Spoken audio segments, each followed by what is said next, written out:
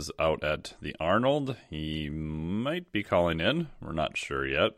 This is Dr. Mike T. Nelson, Associate Professor at the Carrick Institute, creator of the Flex Diet and the Fizz Flex Certs, and in Minnesota still. Been home for the last couple of weeks, which is, it's been a little bit warmer lately. It's supposed to get some horrible freezing rain today, and yeah, it's nice to wake up in the same bed and train in the same place for 3 weeks in a row. It's amazing how much more progress you make. Yeah. This is Coach Darrell. I run Strength Guild Lifting in Kansas City. Coach a lot of weightlifting, powerlifting, strongman type stuff, and kind of general strength and conditioning. I don't have anything fun going on. It's like just started to warm up here, so we're able to open the garage doors. So that's usually a highlight of the. Oh, there you go. Yeah. What's the temp there? I'd say gonna sneak into the 60s. Oh, nice. Morning. I don't know what it's gonna be the rest of the day, but pretty warm right now. Yeah, it's starting to get to the point here where I walked back. I only go to the commercial gym once a week, but I walked back from there on Monday. It was 36 degrees just wearing a t-shirt. It's like, oh, this is amazing. Yeah. Everybody starts. My burst in training popularity is not I don't have a January rush. I also don't push too hard in January, but spring and fall are big. If people are going to join to get coaching, it's spring and fall are the two. Why is that? Is it people getting ready for summer, or just the change in athletes, or? I think it's more so in terms of weightlifting stuff. That's a year-round thing, but that's a trickle, a slow trickle, because that's a dark sport. We'll say that, but it's about getting into routine. So when people have kind of empty breaks, especially with kids and stuff, it's summer not so great, winter also not so great, because you're right in the middle. January for most people is kind of right in the middle of winter vacations and stuff for their kids. So if you're going to join something where you're going to go get coaching, I think has something to do with it. Where it's you're not just joining a gym, you're kind of committing to something. It's a bigger commitment too. Yeah, so I think that changes it to where people are all right, my life's going to be stable for at least however many months, so that makes them more likely to join in the spring and fall. Ah, got it. Right when routines are kind of getting settled and that kind of stuff. You're saying you can't run a gym off of just Olympic lifters and potentially professional athletes? Yeah. Well, I would say weightlifting, if I really committed to weightlifting, it would be tough, but I think weightlifting you could, but it would be kind of like a sport development thing. Mm-hmm. I mean, that was my original plan when I closed the other location or closed the gym and came over here. I was going to focus on weightlifting and after school stuff, but I still had kind of a contingent of people who liked my strength and conditioning sessions and classes and stuff that I wanted to keep. So I just kind of kept it going, and then people joined it. So yeah. I often laugh because some students, especially more in the past when I taught more in person, would be like, I want to run a gym and I only want it to be professional athletes. I'm like, yeah. Okay, one, you don't have any experience, but let's just disregard that for a while. Let's say you've got 10 years experience, you're the best in the U.S. I don't even know anyone there's a couple private exceptions, so it's this thing where it looks good and in theory, it maybe makes sense, but in reality, no, you're probably going to, you can go move more that direction for sure, and there's a need, but you're still going to have to keep the lights on and pay the bills, and most of that's probably not going to come from only your professional athletes either.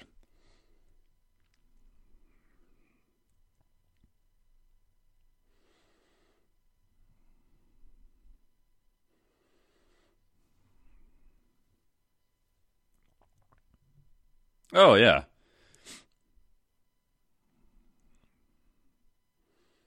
Yeah, that was my not exact thought coming out. Like, oh yeah, I want to work with.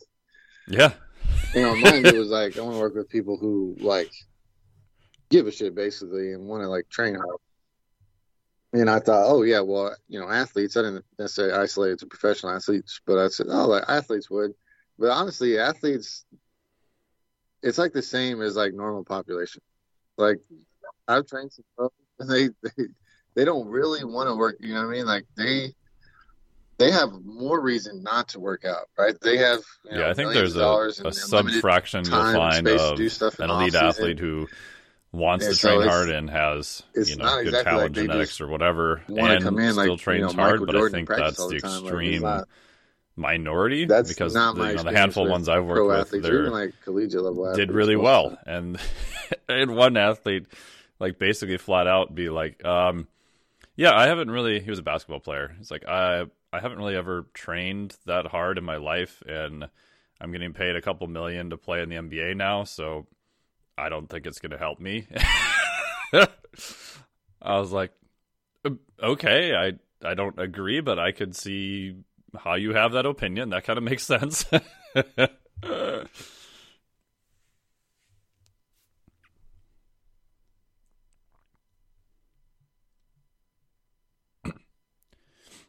Exactly.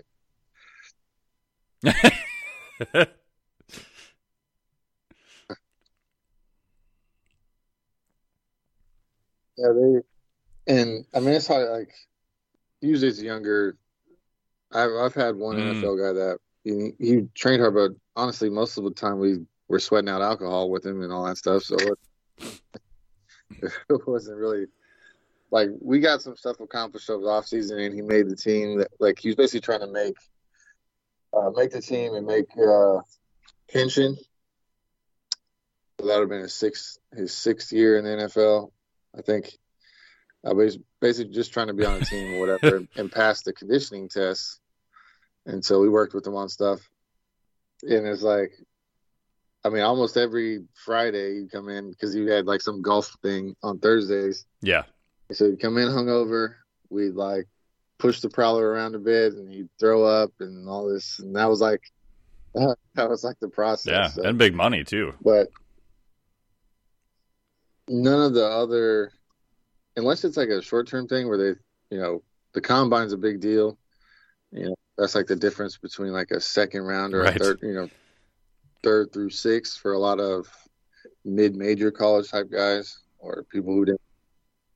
Yeah, and so they can see the value of that. But like trying to talk to, Yeah, especially an NBA yeah, person and or a even I think it's basketball getting player, much better with the who are NBA. I mean, it used to notoriously be that guilty of not working out, even not 5, training. 10 years ago, like To tell I them knew like some of this will help your the longevity in the strength and sport, and the conditioning longer you're coaches in the for sport, top the NBA more money teams. I that you won't make mention in the any sport. names. It's like And one that's like guy a basically foreign told me, he's concept. like, well, the general management and the management of the team doesn't really enforce training. And so, like, I can tell them to show up to 3 days a week of like 30 minutes of training, but if they don't, there's like no ramifications if they don't. So he's like, 30-40% of the people show up. And then one other guy who, same idea a few years later, they had fines if they didn't show up for training. And he had a couple of players that just paid all their fines for the year ahead of time and just said, I'm not coming. Yeah, Right, right. But especially and I know that culture has gotten, a lot different. Baseball's gone through a lot of changes. Like strength and conditioning is a huge part of, most teams now. But I think there's also the cultural aspect of, hey, all I really want to do is play, because they baseball, lose money, basketball, whatever sport it just not is. working It's out. like most of those people don't like training, which I think is kind of a shock to most new people getting into strength and conditioning because they love strength and conditioning. So their assumption is everyone must love it, especially professional athletes. This is what they do. And a lot of times you find out it's like, no, I just want to play my sport. I could give a rat's ass about what goes on in the gym. Yeah,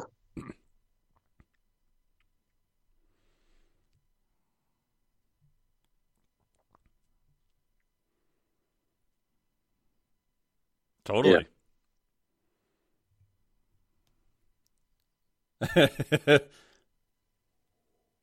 Yeah, I mean, actually, you know what helps most sports like that, like especially baseball. I think baseball strength training changed the most when, like, in the steroid era, where people didn't really understand that they were taking steroids. They just thought it's like, you know what I mean? Like in basketball, I saw, even the other day where people were talking about. I think it was another podcast. Like, I don't want to, I can't Yeah, I think of mean what it that was. I hate to seems not to give be it the credit, trend, but right? It's they're talking about they weren't NBA taking players steroids. It was microdosing. It was like, oh, creatine in like this at new least. training So program. once they It's start like talking about steroids, no, then the strength steroids, training but it starts probably filtering down got a to lot the more people ranks. to Like, oh, be okay, strength interested works. Like in strength weight helps. training. Because I think, for better or So they have worse, to they start saw that getting oh, drugs at oh, least. this thing could help. Oh, look at these people; they're bigger and stronger. Oh, they're doing better. Oh, maybe it is helpful. Yeah,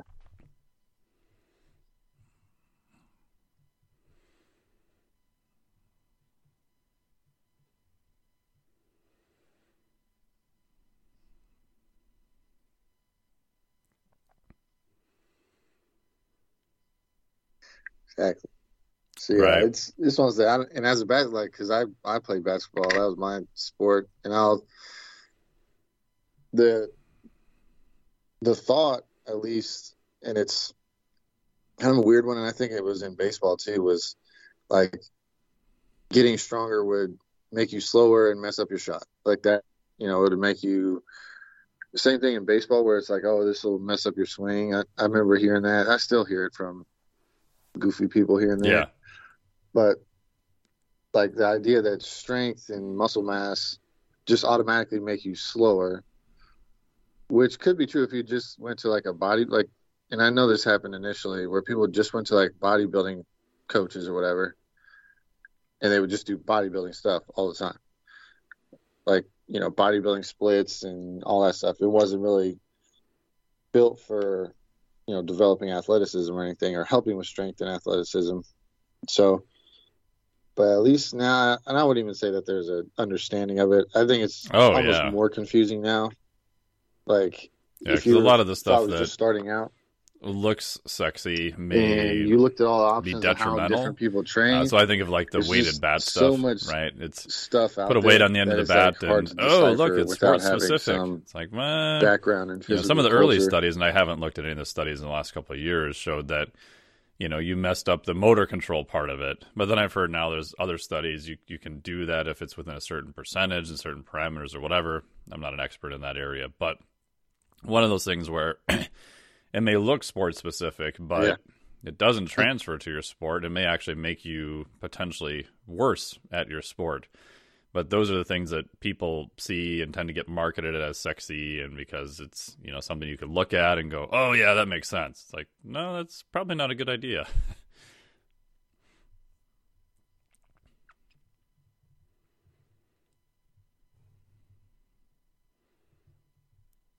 Yeah, I think if you got a smaller weight within a small percentage, there may be some benefit, but I haven't tracked any of the studies recently. Yeah. Well, the most of the studies suggest it's like the the weight is usually like when people do it, it's like the weight's too heavy. Like, you don't need that. That's It's like slight variation, right? So you have a little bit heavier and a little bit lighter. And I only know this because one of the guys I have is really into golf and like advancing his swing, and they go through the same stuff where it's like, no, you don't need just like a super heavy club. You need a slightly heavier one to practice, like to if you're trying to build your drive anyway. Slightly heavier, and Oh then yeah, yeah. I remember your that. They normal used to do club, and that then a before. slightly That was lighter part one. of the warm up, like So back you're in the working on day. a little bit on the velocity curve, like on different parts of the velocity curve. But the idea of doing like in baseball, because this happened in baseball, where there's like, you remember Yep. was it the donut?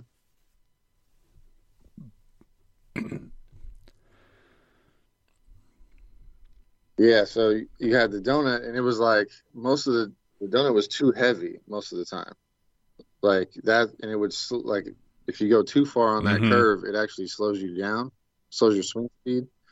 But if you can go out just outside of it, just a little bit heavier, then it helps. But again, it's kind of one of those things like if it's just a little bit heavier, people kind of get this idea of like, I don't feel like it's helping. And so then it just ruins it all. But I know that less teams use that kind of stuff now than before. And no one has any sort of weird rituals or something in professional sports about anything. As much as I used to. So I think they've kind of moved on from it. They heard it was bad once, and then that was that. So, what's the weirdest one you've ever heard of?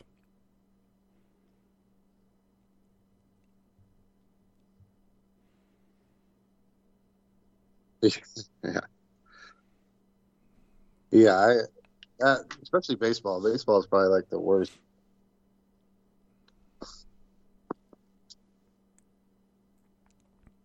I don't know about.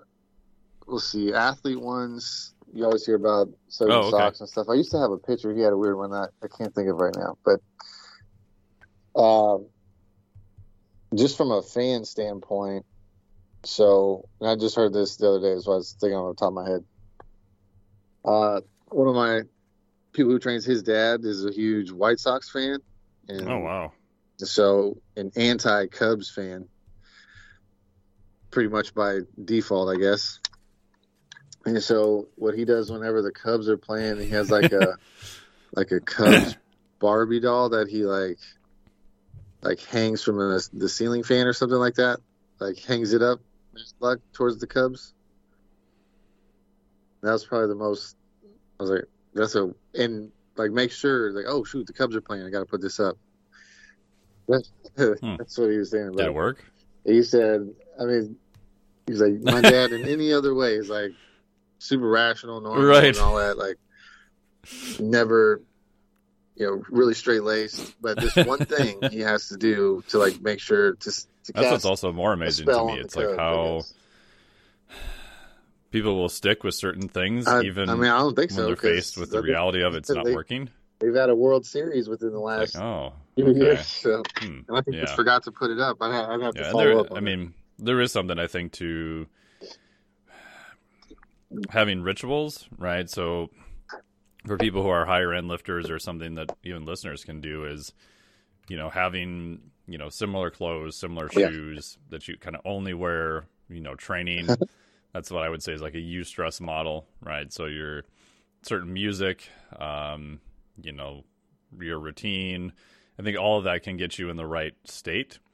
But the challenge with that is then to balance it out sometimes with a distress training, right? Where you have completely different shoes, a different shirt, different pair of shorts, you're traveling, you're in a different gym, you're not doing the same routine. Okay, so everything is almost different now. Can you still perform under those conditions, right? You probably don't want to train under those conditions most of the time. It's going to be a minority of the time. But I think if you go too far into like a eustress model where you potentially become fragile at some point, right? It's like, oh my God, I didn't have my 30 grams of, carbohydrates before training. I'm screwed. It's like, no, bro, you'll be okay, right? So I think there's always that balance where a lot of people, everything is so chaotic. Like every session is almost a distress session. Like they can't find their shoes. They don't know what they're doing. They don't even have a program written down.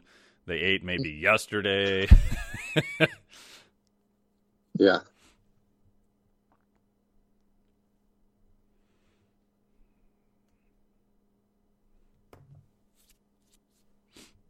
Mm-hmm. Yeah. Yeah. But no, I haven't had too many. And I think you would get into it with baseball the most, because I think baseball is, especially like pitching, is the most, you meet the most superstitious type, like, got to have, I don't know, wear whatever socks on game day. There was one day that when I was over in Kansas City, and I used to play basketball meetings. This is a long time ago, back when Zach Greinke was with the Royals. And he came over to play some pickup ball. I don't know that he was supposed to, but It was like on a day he wasn't pitching or whatever. And he was there just kind of messing around. Super athletic dude, actually. But you would never think of it as a pitcher. He just stands on the mound and throws a ball. But he could dunk and stuff. Like, he was pretty athletic. And it wasn't him, but he was talking about one of the starting pitchers at that time had certain days of the week that he couldn't pitch on. Like, just wouldn't. Like, he had it written into his contract. Like, can't pitch on like a Wednesday or a Friday, like whatever it was. And he was like, oh yeah, there's a lot of weird stuff like that. And you have guys who have all kinds of little. So one of the guys, remember those mini trolls, like with the long hair? Like, he had like a certain troll that he had to use on, and if one didn't work, he had to, like, oh, well, that one's luck ran out. We got to get a new one. That was like their thing. So he had a couple little stories that he told me when we were kind of messing around. But basketball doesn't have too much of that. And also, I mean, I think it has a lot to do with how many games you end up. Like, if you play a lot in the NBA, 82 games, it's like, what, 2 or 3 games a week at least for. Actually, yeah, it's like at least 3 games a week for the season for the most part. So if you have that many games, then you probably have a little bit better chance to do just that because kind of you stuff have if you're like a starting pitcher. So much practice versus. Reminds me of there's like a closer some studies where they did looking at kind of the winner versus the loser effect. Where you could pitch, virtually every day.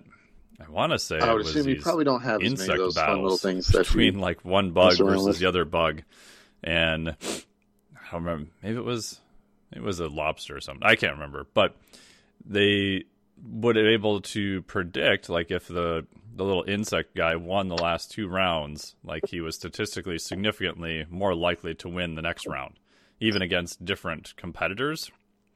And so they started thinking, well, does this happen in, like high school and college sports? And they're like, well, where would you ever be able to look at this? And then in baseball, sometimes softball, you've got a doubleheader, right? So does the person or the team that wins the first one, are they more likely to win the second one? And the short version of the story is that in kind of college and minor leagues, it does appear to be an effect. But the initial data, when they looked at professional sports, it doesn't look like there's as much of an effect. And their thought process was that, well, if you're a professional and you've played that many games and you got to that level, you kind of have to play in either circumstance, right? You have to be good at possibly playing easier after a win, and then you also have to be good at having a loss and being able to come back and to win again. But in non-professional teams, it looked like there was a statistical difference between them, which I thought was interesting.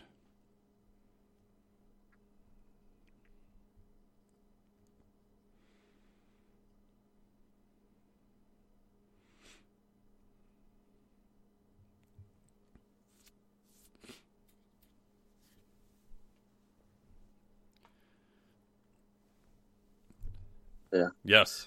I think probably, and this is one thing, especially in sports, that would be impossible to study, or at least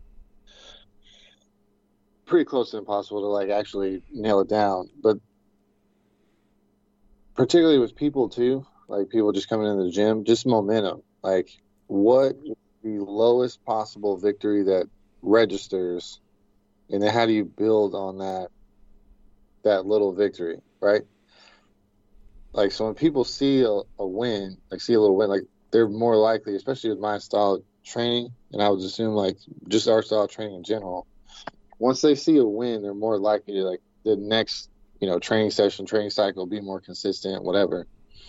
And it's like the more, like the better you get, the deeper you get into the game. It's like the smaller the win seems to be what matters the most, like to keep your momentum up or to build momentum. Like, because with weightlifting, it's like you're not going to, your first 12-week cycle will be like gangbusters. Like, if you do a good strength program for 12 weeks to even like a year, that's good, right? You'll go crazy. You'll go like, putting 100 pounds on a squat in that kind of amount of time is not crazy for a beginner. But you look at, let's talk like the Olympic guys are spending a 4-year cycle to add 4 kilos to their total. Yeah, and that's a great proof. So it's like, how do you maintain the momentum particularly when victories like that slow down? Sport, it might be a little bit more difficult to like track what that momentum actually is.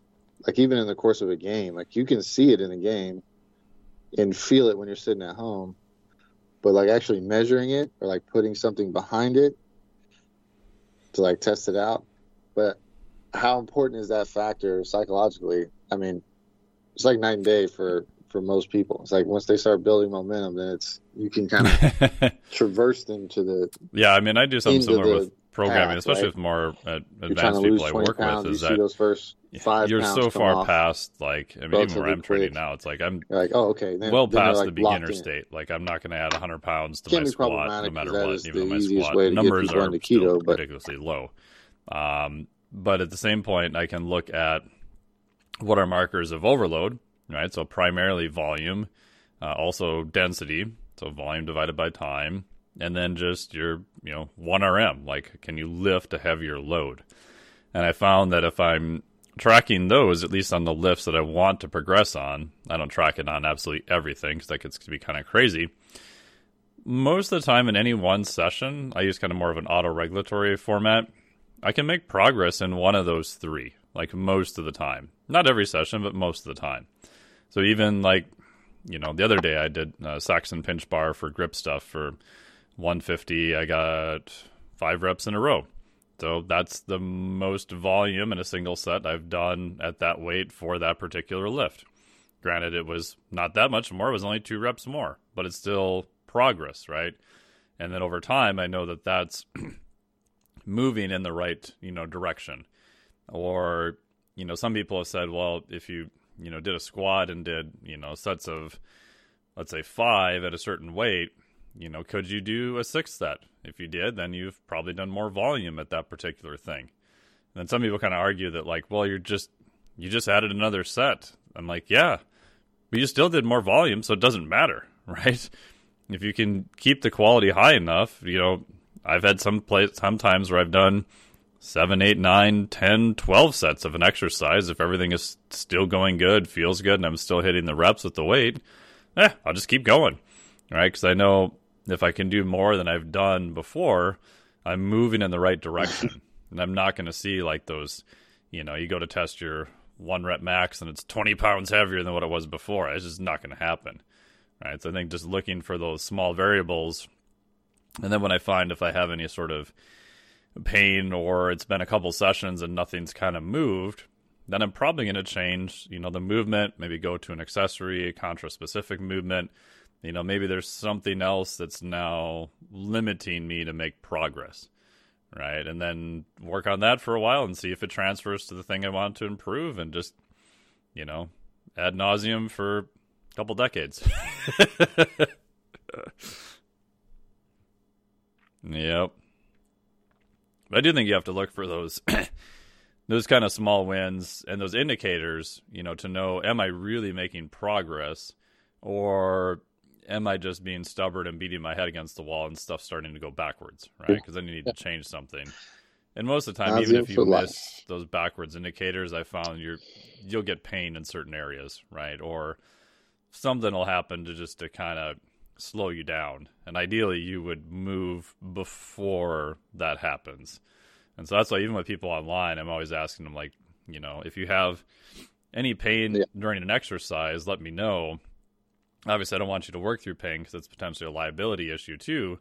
But most of it's just because that's kind of your body's signaling of, okay, maybe we've kind of maxed out this direction, this movement, or something's radically changed that we need to address, instead of just keep running those pathways and, potentially screwing up the tissue and, everything else, where now you've dug a much bigger hole and it's harder to get out of. Vast majority of the time, your progress is kind of ground to a halt there too.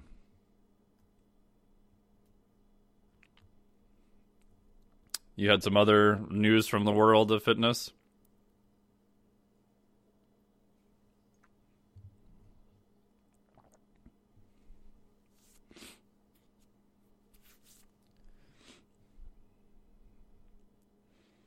Oh yeah, for sure.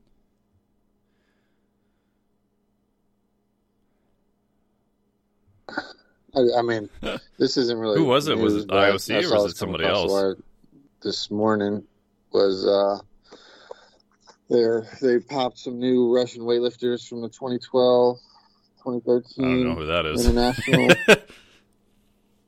So Oh, okay. Russia's Huh. being Russia, Um, Right, right. um, it says that the ITA, which is I haven't I haven't Shocker. Oh, sorry. internet. It's the International Testing Agency, but I don't know what, because usually it's USADA or WADA, but I haven't heard that. So ITA is who did the testing, and on this list is some of the popular Russians. Klokov is on Did it. they say what it was for? Yeah, After Okay. Akadov was Akudov. Yeah. Because I'm always So they were curious to like see if real it's popular Russian lifters at the time. something that was maybe quote unquote So yeah, undetectable at the I mean, time, not but news necessarily. now Russians doing is drugs again. detectable because they have a test for it. So But you're going to go back and run no, people I'm not previous seeing because they that in weren't able the to run it at that article. time. That would be They my just guess, said but charged that's with purely doping. just speculation. It doesn't say what age. Yeah. Me neither.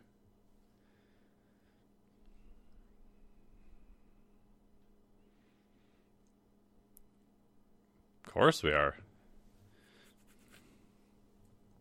Yeah, it doesn't say what they tested for. And like I said, I hadn't heard of this agency before. So. You know what I thought when all the Russia stuff started kind of going down? I was like, I bet you we're going to see some more Russians getting popped from earlier Right. weightlifting medals. They already got banned and stuff from everything. Them in Belarus, like, pretty much got, like, no one's recognizing them. They're banned from IWF competitions right now, which I kind of think is, I mean, kind of silly, but just because it's not the athlete's fault, you know what I mean?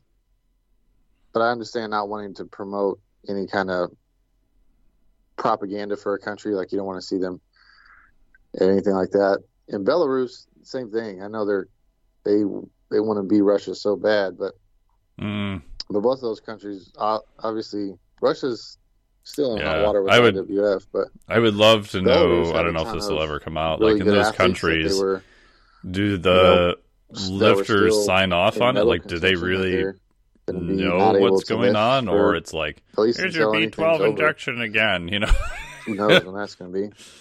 But yeah.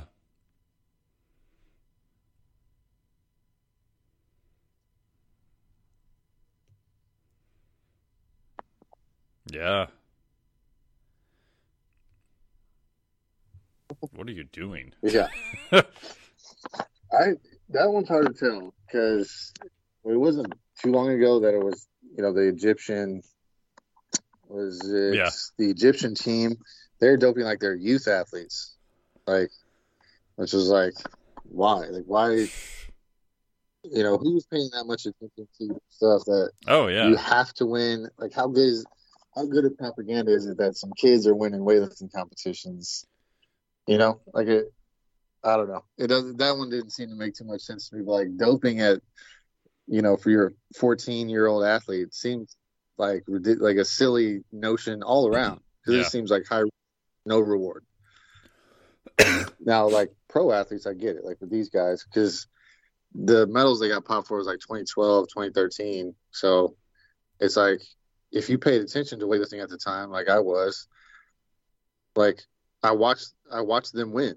So yeah, and they've had 10 years of, I mean, sort of reaping whatever the rewards were, especially in those countries. Like in the U.S., like most people probably couldn't even name who won Olympic weightlifting for the U.S. or how the U.S. finished in any Olympics or any competition. But any of those athletes, in other countries, that's a huge deal. Like you're celebrity and you get all sorts of endorsements and money from that. It's like, well, yeah, I had a good run for 12 years there.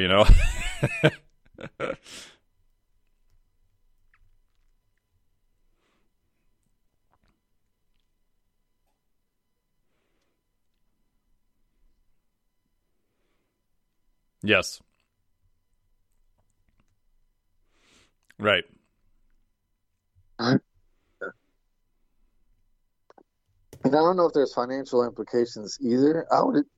That would be where I would think that there was an issue, like someone would Yeah. change how they were operating if they started like, hey, the money that you made from this, you owe us this back or whatever. But I I don't know enough about the Yeah. punishments besides that they get sanctioned and all that stuff. I still don't understand Yeah. I mean, I think because the they thought, which always I let these agree, is countries back in, as like a they're like, oh, noble thought. Russia, I don't know you're how out, it works in but then reality. they Is still that, get to compete. oh, well, we're Like, trying but you not can be like, to punish the athletes for Olympic something committee, their like country Russian did. Olympic Committee Like, or whatever. yeah, but And so I don't especially with understand that adults at that aspect. Like point, that like makes zero sense to me. I So would I still don't imagine, again, understand I that. could be But wrong, that most of the people kind of knew what they were doing, or at least had some suspicion. So I get it, and maybe in that culture there isn't any other option, so that is kind of the only road. But yeah, it just, I don't know, just seems to be messy, especially when it's over such a short period of time. It's like, I can see that if you've got, Russia's banned for a decade, that, yeah, okay, you can have athletes still compete who are kind of coming up under the sort of the ban. But if you spend all your time training in that system and now it's like, oh, yeah, just compete under ROC, it's fine.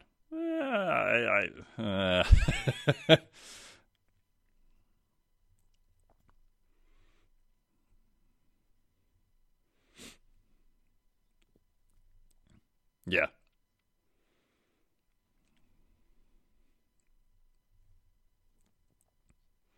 yeah, Well, you want to host the I don't Olympics? understand that or the international politics behind any of it because Russia and China, like they get in trouble quite often. China not so much in IWF, but in other things. But then, like the main committees will reward them with you know,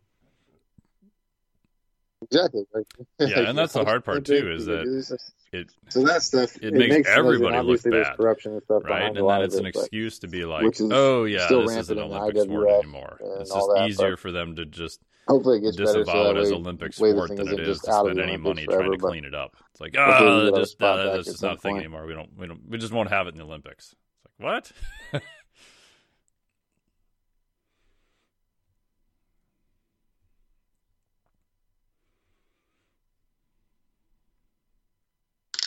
Yeah, and if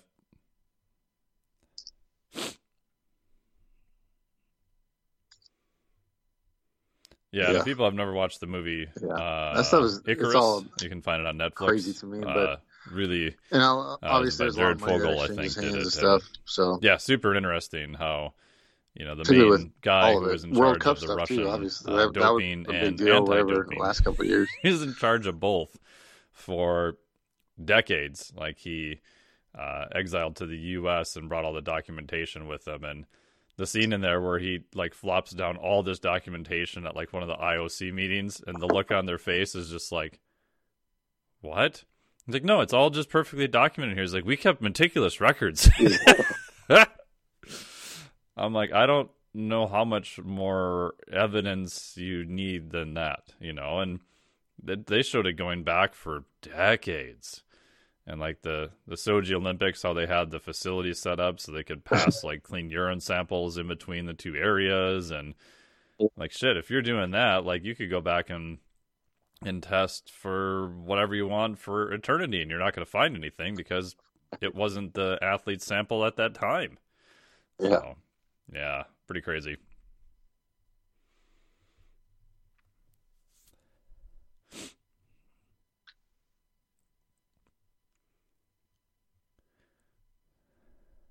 Oh yeah, they tried everything. They had people that tried to look like them, like faking the Yeah. test. Like, they had rumored That's that KGB a lot. broke into the I mean, facility and was swapping urine was it samples.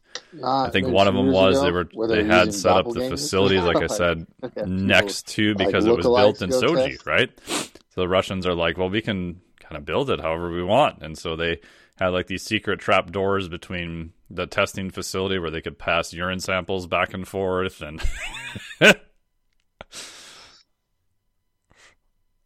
yeah.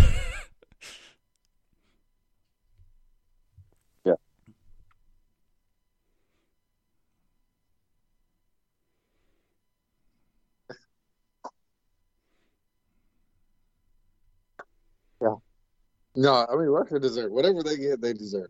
The only thing I would say with the like the war stuff, like they didn't do. It's not like they said, "Hey, let's go take over." Like they didn't do any of that. They're the furthest away from any Oh, of you're talking those about the decisions. athletes? So if Yeah. you're going to say that about anything, it would be, the political, I don't know, elbow rubbing that Putin does quite often Oh, in the yeah. war stuff. It's like they literally don't have Yeah, it's anything to like do with that, you right? just because you live in a country, The especially a country athletes, like friggin' Russia, yeah. like So it's like you shouldn't be held liable that for what your that crazy one leader's doing. that they would ban them because of this makes less sense to me than the drug stuff. So, Yeah.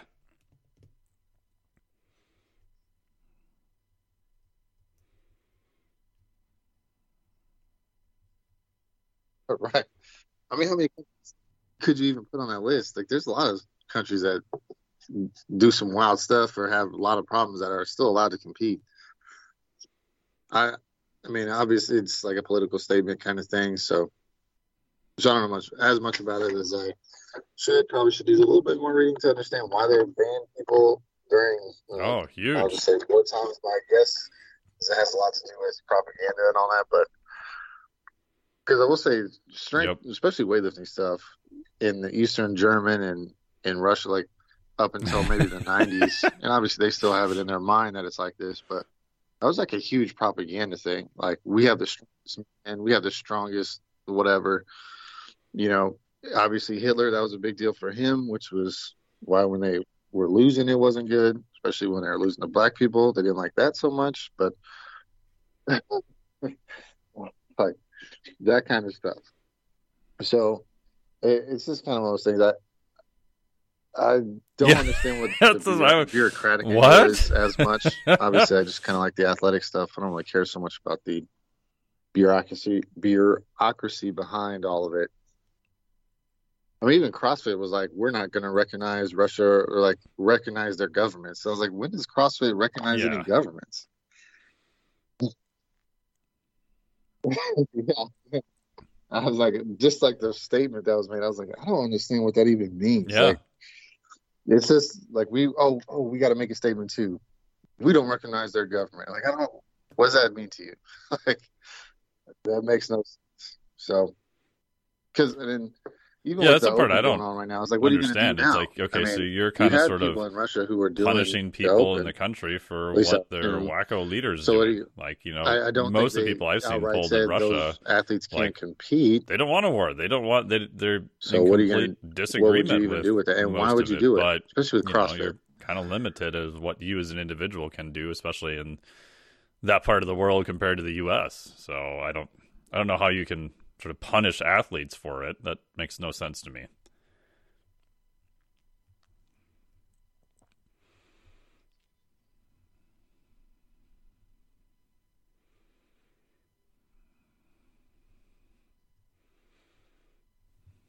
Oh, nice. What is this week? Yeah, good. Yeah. Speaking of CrossFit, I will say that the Open is like in full swing. I don't have any athletes personally that are doing it, but there's a couple of people here that are doing the Open. They're a little they're a little worried about this week because Mm. it's it's a 10-minute cap, so you wouldn't get there. But it's basically a 1 to 10 ladder and back down.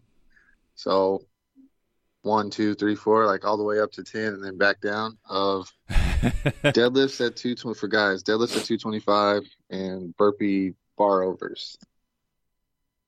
And then girls, I think at Right. 155 or something like that.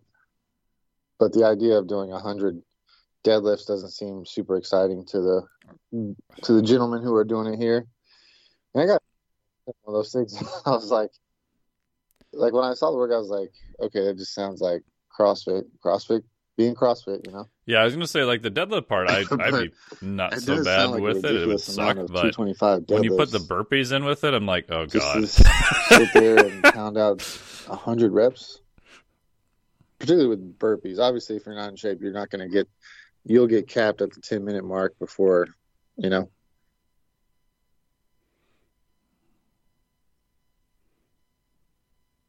Yep. Yeah, it's. I mean, I don't pay attention to like the strategic stuff anymore because I don't have anyone competing in Oh it. no. But obviously, it's like you're always looking for ways to like save your grip on deadlift workouts like this. But I mean, Right. I feel like most people are going to come away crippled from this, especially if the culture of like do it and then redo it is still around. Like, like do it on Friday and Yeah. Monday, like that. Oof, poor To do bastards. 200 deadlifts, even if that's 50% or less than your max. And like I said, not everyone's going to get there, but there's a lot of people who this is in the Yeah, neighborhood of like I've noticed that too. 70% of their max, 80%, 90%. That's where, yeah, Yep. that's where the sketchiness kind of comes in with that. Women can get away with, I think women could probably get away with this being 70% and still get through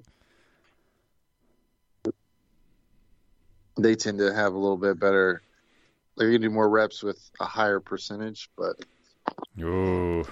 but yeah, if you're not deadlifting 500, this workout will Yeah, especially for change your life. 225 when you're getting up to 10 I and you mean, have that I'll much fatigue describe on it board and 'cause your max is 315. Oof. if you're, let's say And you you've done a deadlift bunch of 315, burpees in that's your best between. deadlift as a guy, and you have to do your 70%. I just like wheelchairing your way into your session on.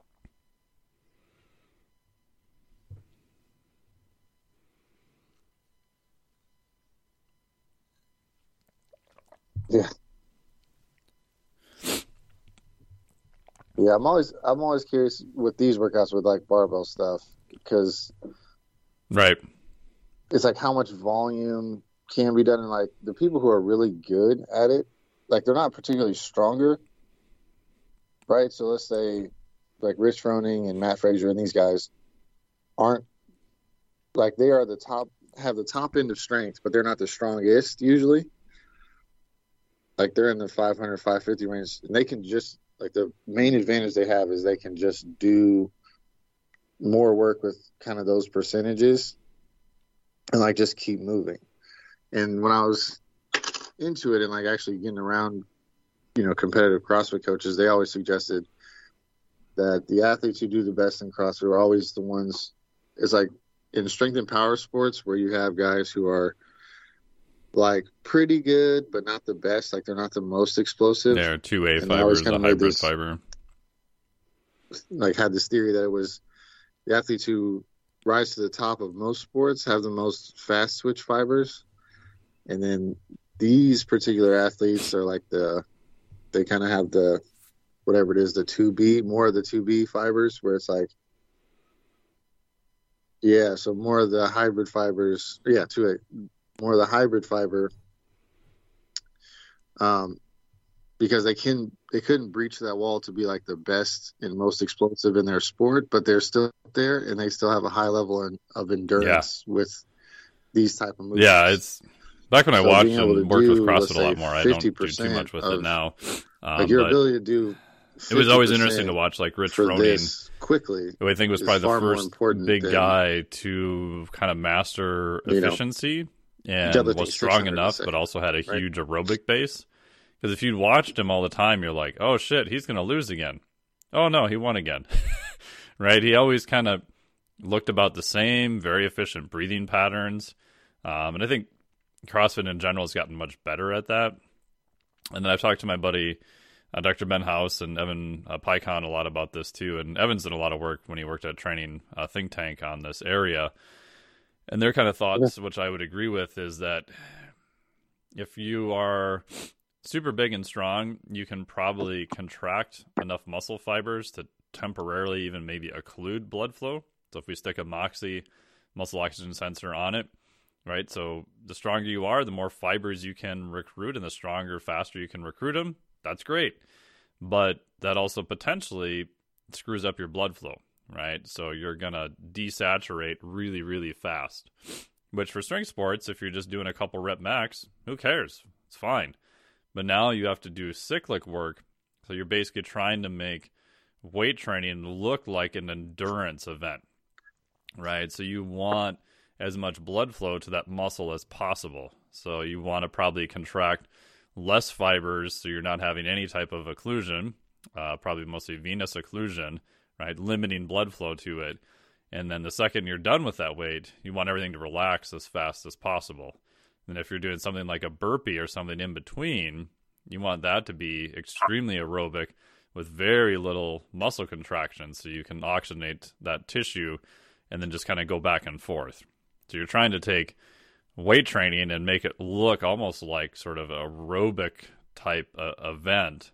And that's why some of the most like, and probably not so much anymore, but I'd say back in the day, you would see like these, very jacked competitors show up out of nowhere. And you're like, whoa, that guy or gal is going to crush everyone. And then like by day 2, like you never see him again.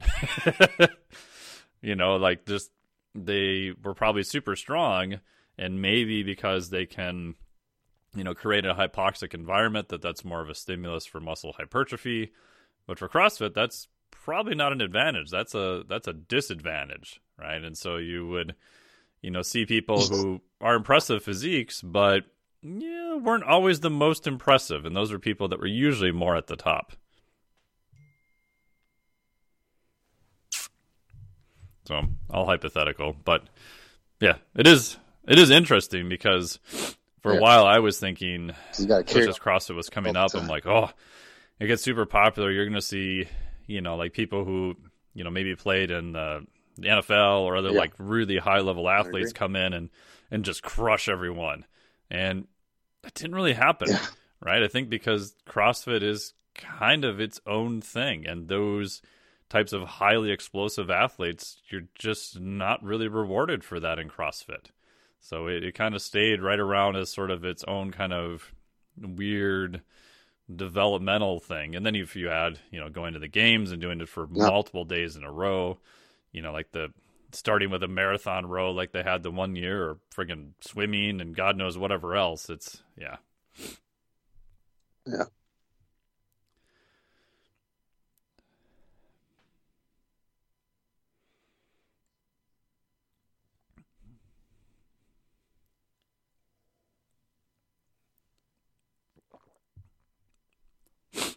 Yeah. This is my opinion of CrossFit. I'll just kind of finish with this. Is like, it was one of the first sports that I encountered ever that extra medium is what, like the most medium is what was rewarded the most. Even if you look at the endurance like an 800 meter sprinter, they're still very fast. Like they're towards the top end of speed with, like, if they were to run 100, they're still pretty fast. And you're just kind of managing the rest of their, output. Definitely. Like a decathlete was the only other one that I thought maybe would transfer over really well. Heptathlete, level. Decathlete. But otherwise, it's like the only sport that the more medium you are, like, it's a high level of strength, I would say, for most, like the average person, but it's not a high level of strength in the scope of strength training.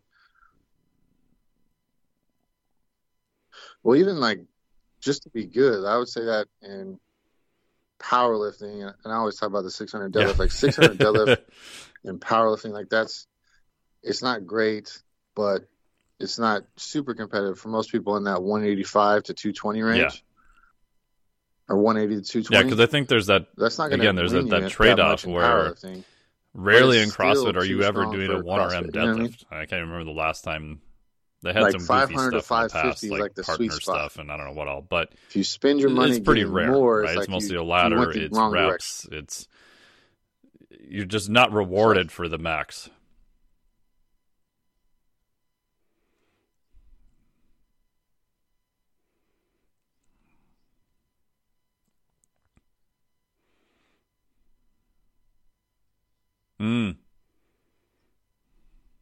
Interesting. Yeah, they do. Like the strength hasn't improved all that much. They just did one, like kind of repeated it, and it was like same. It's like more people were in the top end in that 500 range were in than the first games, but the top didn't change that much. But there was still in the first CrossFit Games, there was still somebody who deadlifted like in this, like either 6 or really close to 6. And it's the same here, like 6 or close to 6. But more people ended up in that 500 plus 550 range for guys. Girls is the one that made the biggest leap. Because but part of that's, I think women have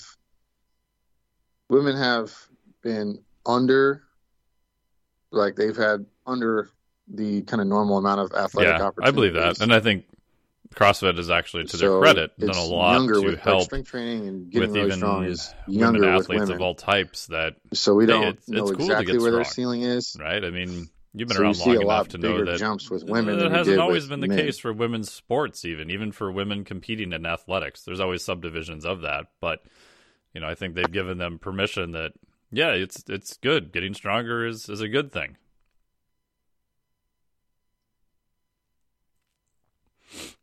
Yeah, so it'll be interesting. I think unfortunately I'm going to be gone during the CrossFit Games. I know it's in Madison. We went before COVID we went a couple of times, and yeah, it was always fun. It was always a good time, but I think unfortunately we're going to be out of town during then.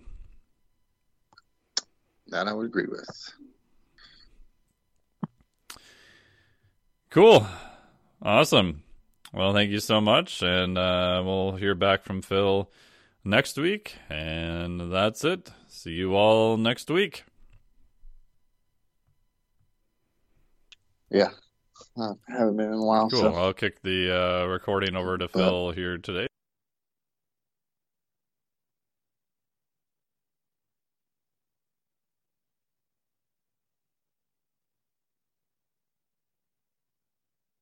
See you.